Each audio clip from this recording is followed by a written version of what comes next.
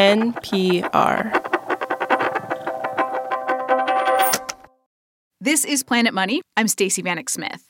Today on the show, we have two stories from Planet Money's daily podcast, The Indicator. So a lot of us have a kind of naive view about ourselves. We like to think we are in control of what we like and the choices we make. We don't always think about the messengers and influencers who spend their days trying to shape the decisions we make about what we buy and what we put into our bodies. Today on the show, don't shoot the messenger. From vaccines to skinny jeans, the sometimes unlikely people and forces that shape our economy, what we buy, and ultimately, our lives. Here's the show. Katie Milkman is a professor of operations, information, and decisions at Wharton, and the author of this book, How to Change, the science of getting from where you are to where you want to be. And she says when news of the COVID vaccine first broke and everyone was talking about cold storage supply chains and transportation issues, she and her team of behavioral scientists and economists immediately thought of something else. We looked at each other and we said, there's one other thing you aren't thinking about. We have to convince people to take them. So we decided we were going to devote our attention to that. And we built sort of the biggest study that I think has ever been done quite quickly on figuring out what kind of messaging would be most effective on vaccination. Katie's team decided they were going to put together this study. They got together with Walmart, Northeast Penn Medicine, and Geisinger Health, partnering with thousands of doctors and pharmacies all across the country, reaching more than 700,000 patients. And they used text messages to test out different kinds of messaging and incentives to see how effective different things were at getting people to go and get their flu shot. We tested literally dozens of messages, encouraging people to do it to protect the other people that they loved, rather than out of self-interest. Trying jokes, makes it more lighthearted and they're more likely to do it. Do you remember what the joke was? It was a dog. Well, we had a couple versions of it, but the joke was basically, have you heard the one about the flu? Don't spread it around. That's cute. Right now, Katie's research is super relevant as businesses and legislators all over the country are trying different things to encourage people to get vaccinated. And this week, the governor of Ohio announced a plan where vaccinated teens in the state could be eligible for free college tuition. And vaccinated adults will be entered into a lottery. And the winner each Wednesday will receive $1 million. That's right. Getting a vaccine in Ohio could make you a millionaire. Hello and welcome to Planet Money. I'm Stacey Vanek Smith, host of Planet Money's daily podcast, The Indicator. Today on the show, how do you get people to take a vaccine? Does a carrot approach work better or the stick? I'm Yowei Shaw. I'm Kia Miakanatis. We're the hosts of the NPR podcast, Invisibilia. You can think of Invisibilia kind of like a sonic blacklight. When you switch us on, you will hear surprising and intimate stories. Stories that help you notice things in your world that maybe you didn't see before. Listen to the Invisibilia podcast from NPR. So before we got to the whole vaccine issue, I had a general question for Wharton's Katie Milkman. When it comes to sort of carrots versus sticks, what tends to be more effective when you're trying to incentivize people? The general finding from behavioral economics is that losing something is significantly more motivating than gaining the equivalent. Sticks. Sticks beat carrots in terms of their motivational power. Now, there are some caveats to that. Caveats like the stick approach, while effective, can make people really angry, which is not ideal if you are a company or a politician. In fact, Katie recalls one experiment from a Michigan primary election in 2006 trying to encourage people to vote.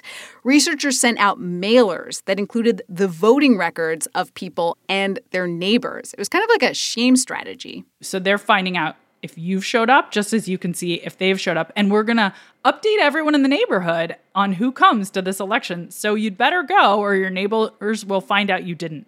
And that one piece of junk mail increased voter turnout by 8 percentage points, which is like the most unbelievable effect that anything has ever had. People were so angry about this, right? Absolutely infuriated. So it was effective, but it had massive blowback. So the stick approach is tricky, especially when it comes to something like a vaccine. But the carrot approach is tricky too, says Katie. In fact, certain carrots can backfire, like having the wrong person encourage someone to get a vaccine shot can make that person less likely to get the shot. And in the case of paying people to get the vaccine, the amount of money seems to be key. Katie says there are these studies that have shown that smaller amounts of money can backfire. So where paying people $100 to get a vaccine might work and get more people to get vaccinated, paying people $20 can actually discourage people from getting a vaccine. Small payments can convey to people some sense that there's a higher risk in whatever activity is being encouraged, or else, like, why would you need to pay me to do it? And so I do think sort of small payments can be risky. Aon, the insurance and financial services giant, went the carrot route. It did not opt for cash, though, and that's probably good because that would have gotten very expensive. How many employees do you guys have? Roughly 50,000 globally in about 120 countries. Really? That's like a city. Kelly Clark is head of culture and change at Aon. She says the company wanted to encourage workers to get a vaccine, so they did research and asked workers what was keeping them from getting vaccinated. One of the things they heard, worries about side effects. So Aon offered workers who got vaccinated 2 days off per shot. Kelly would not say if that actually caused more workers to get the vaccine, but she did say the approach has been really popular. If you're choosing and debating about how you're going to manage getting your work done, delivering on your work commitments, and also receiving the vaccine, we want to help you in that. And so it's been met with real gratitude. Katie Milkman at Wharton has been watching all of these different approaches companies and governments are taking with great interest. See what works, what doesn't. In her study, she says, the findings were not at all what she expected. The least effective approach, for instance, was this kind of cool kids are doing it text message. That did not work. What I think was people who are wealthier and better educated are more likely to get vaccines. So you should too. So we thought, like saying, don't you want to be in this identity group? People did not like that. But peer pressure was effective in a different form, like talking about just how many people were getting the vaccine. Yeah, like you should come to the party. Everybody else is coming. That often works. But another thing that jumped out was it's good to nag people. So sometimes we message them once and sometimes twice. So nagging is a big one. Nagging is good. And the joke? Remember, have you heard the one about the flu, don't spread it around? I thought that was so cute. It would capture people's attention, make them laugh, like relieve a little bit of the stress. And I think that was one of the worst performers. Katie says, though, one message stood out way above the rest. It was far and away more effective than any other method at getting people to get a flu shot. It was not a carrot or a stick. The top performing message simply communicated that a vaccine has been reserved for you. So it was a very simple, very dry message, like none of the cute back and forth that we were so hoping would be effective, but this very clinical, we've set one aside, it's reserved for you, come and get it. Why is that? Like, why? What's going on in our little heads? So there's a lot of things that happen when there's sort of a default. That's what an economist would call this. A default is there's an assumption that this is what's recommended by the policymaker who's sending this to me. And if that's someone I trust, then I think, oh, you're like telling me to get it and you're making it really easy. I don't have to lift a finger to go to that website that's been set up where I can find an appointment by typing my zip code. You'd think that's a really small price to pay, but people are really lazy and this is much easier. It's already been arranged for me and I don't have to think about anything. I just have to be there. And by the way, I'm going to feel like a jerk if I don't show up because you scheduled me for an appointment, so I'm canceling on someone now. Oh. So there's all of this psychology that seems like it's probably playing into the effectiveness of these tactics. Katie says some companies are doing things like this and bringing vaccines to the office, offering them to workers on site. Still, she says no one approach is going to work on anyone. So she says it's good that different places are trying different things because you just never know what's going to speak to people. She says, the smallest nudge can make a difference where a huge push will fail. For instance, Krispy Kreme, which offers people free donuts if they show them their vaccine card. My favorite Twitter post of late was someone saying he thought it was garbage, and then his uncle said that's what did it for him. Really? A guy said his uncle got vaccinated because he wanted a free donut? It's daily. You get a free donut every day. Free donut, so much better than a carrot. After After the break, the TikToker who's done what professional designers, fashion labels, and global retailers have tried and failed to do for decades, make the skinny jean uncool.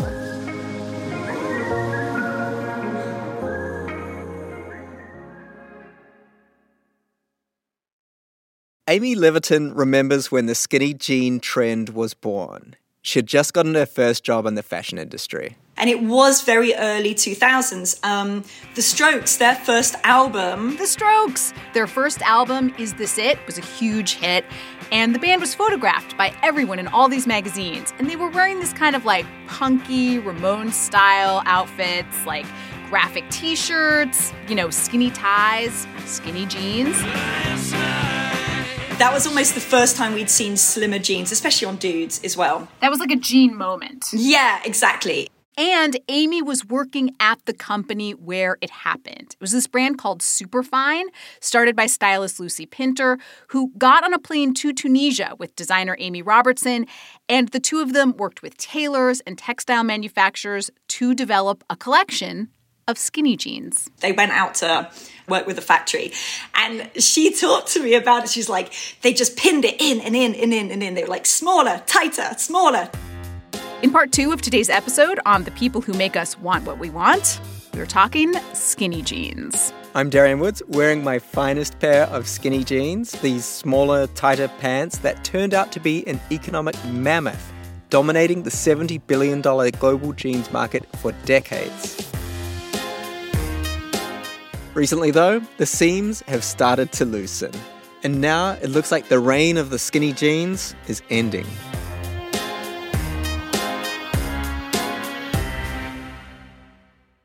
Amy Levitin is a denim expert and consultant, and she was at the company Superfine that rolled out one of the first collections of skinny jeans in the early 2000s. She says they were like this revelation. They were so edgy and cool. There was, though, one kind of big problem. They were hard to get on. They were hard to get off. Oh, my gosh. Getting them off. Nightmare. I can just see myself in my bedroom, drunk, early 20s, trying to get my damn skinny jeans off, standing on them and pulling. It was a real thing. But then, innovation. Some mills in Italy started producing stretched denim, which meant skinny jeans, easy to get on, and pretty comfortable and flattering. Customers went crazy for them. Skinny jeans dominated runways and city streets in 2002, 2005, 2010, 2015. In the land of fast fashion and seasonal trends, the skinny jean was like Caesar, dominating everything, refusing to let go of his grip of power. And Amy Levitin said this actually was kind of hard on fashion companies. It's something that I feel quite guilty about working in trend forecasting, because obviously we all have enough stuff as it is. But obviously a part of the apparel industry, a part of it, the whole point of it is to make money. So yeah, it made it harder, because obviously if you've already got your 5 pairs, say, of skinny jeans, how do you sell? Amy says designers just gave up on trying to push new silhouettes onto customers, and they just surrendered to the skinny. In fact, 20 years went by, and skinny jeans in all of their various forms just kept outselling everything. And it started to seem like nothing could kill the skinny jean. Hi, my name is Monette. I currently live in Toronto right now, and I'm a fashion design student. Monette Coyton Dowie is 21, and while she was in quarantine, she started using TikTok videos to style her friends. I put together the outfits, and then that video blew up, and so then I started doing with other people. But that's how it started. So one day, Monette is going through her clothes, and she spots this old pair of skinny jeans. Then I was like, yeah, I don't wear them anymore because, one, if I'm waking up at 7:30 in the morning, I don't want to put on some skinny jeans, try to pull them up. They're uncomfortable. They're not the most flattering. But I just held on to this pair that I've had since 2015.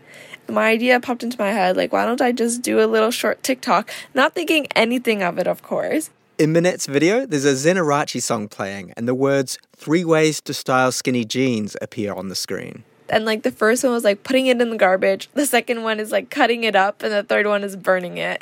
Brutal. It's so harsh. I mean, honestly, this TikTok is delightful to watch. It's charming and it's smart.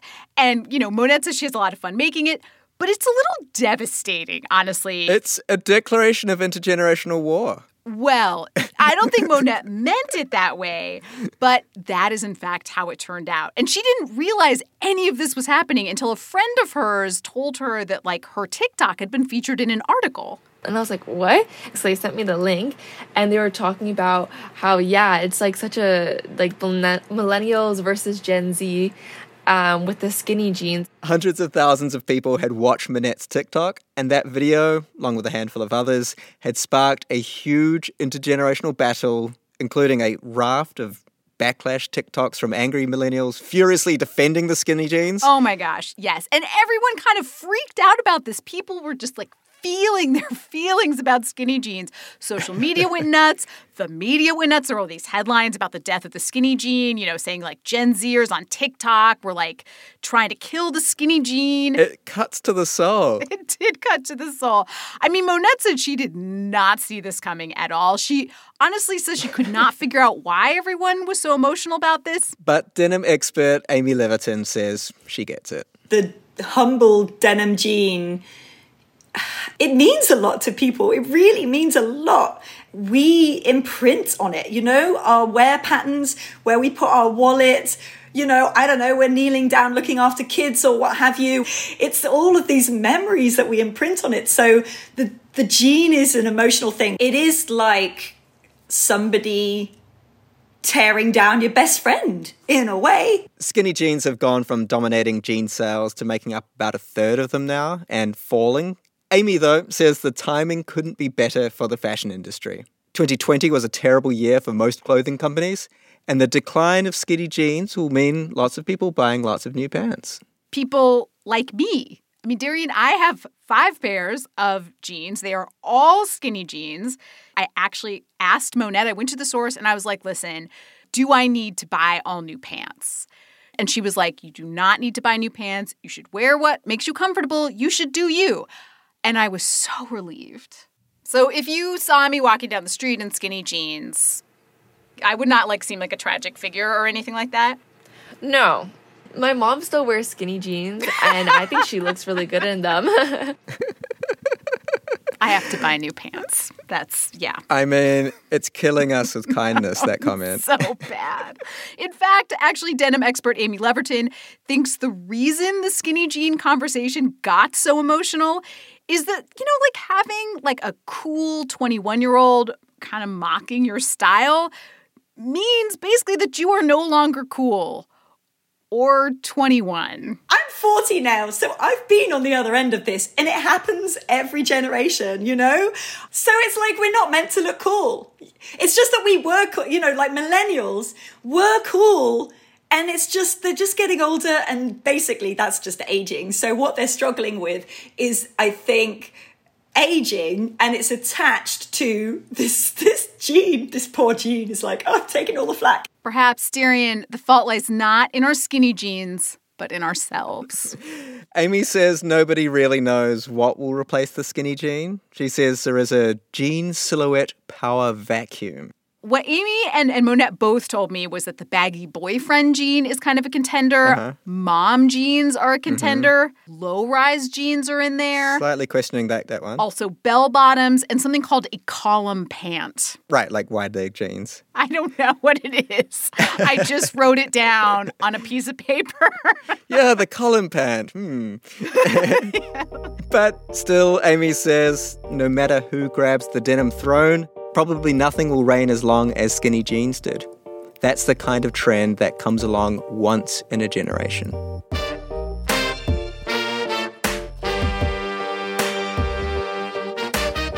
These stories were originally reported for our daily podcast, The Indicator. If you don't subscribe, you should strongly consider it. It is a daily show explaining one slice of the economy in 10 minutes or less. You can search for The Indicator anywhere you listen to podcasts. These 2 episodes of The Indicator that you just heard were produced by Brittany Cronin, Emma Peasley, all with help from Gilly Moon. The episodes were fact-checked by Sam Tsai. The Indicator is edited by Kate Concannon. Today's episode of Planet Money was produced by Raina Cohen and edited by Miranda Kennedy. I'm Stacey Vanek Smith, and this is NPR.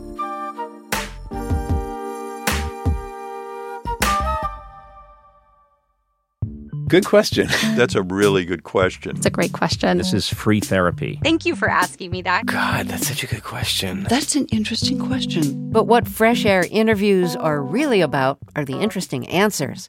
Listen and subscribe to Fresh Air from WHYY and NPR.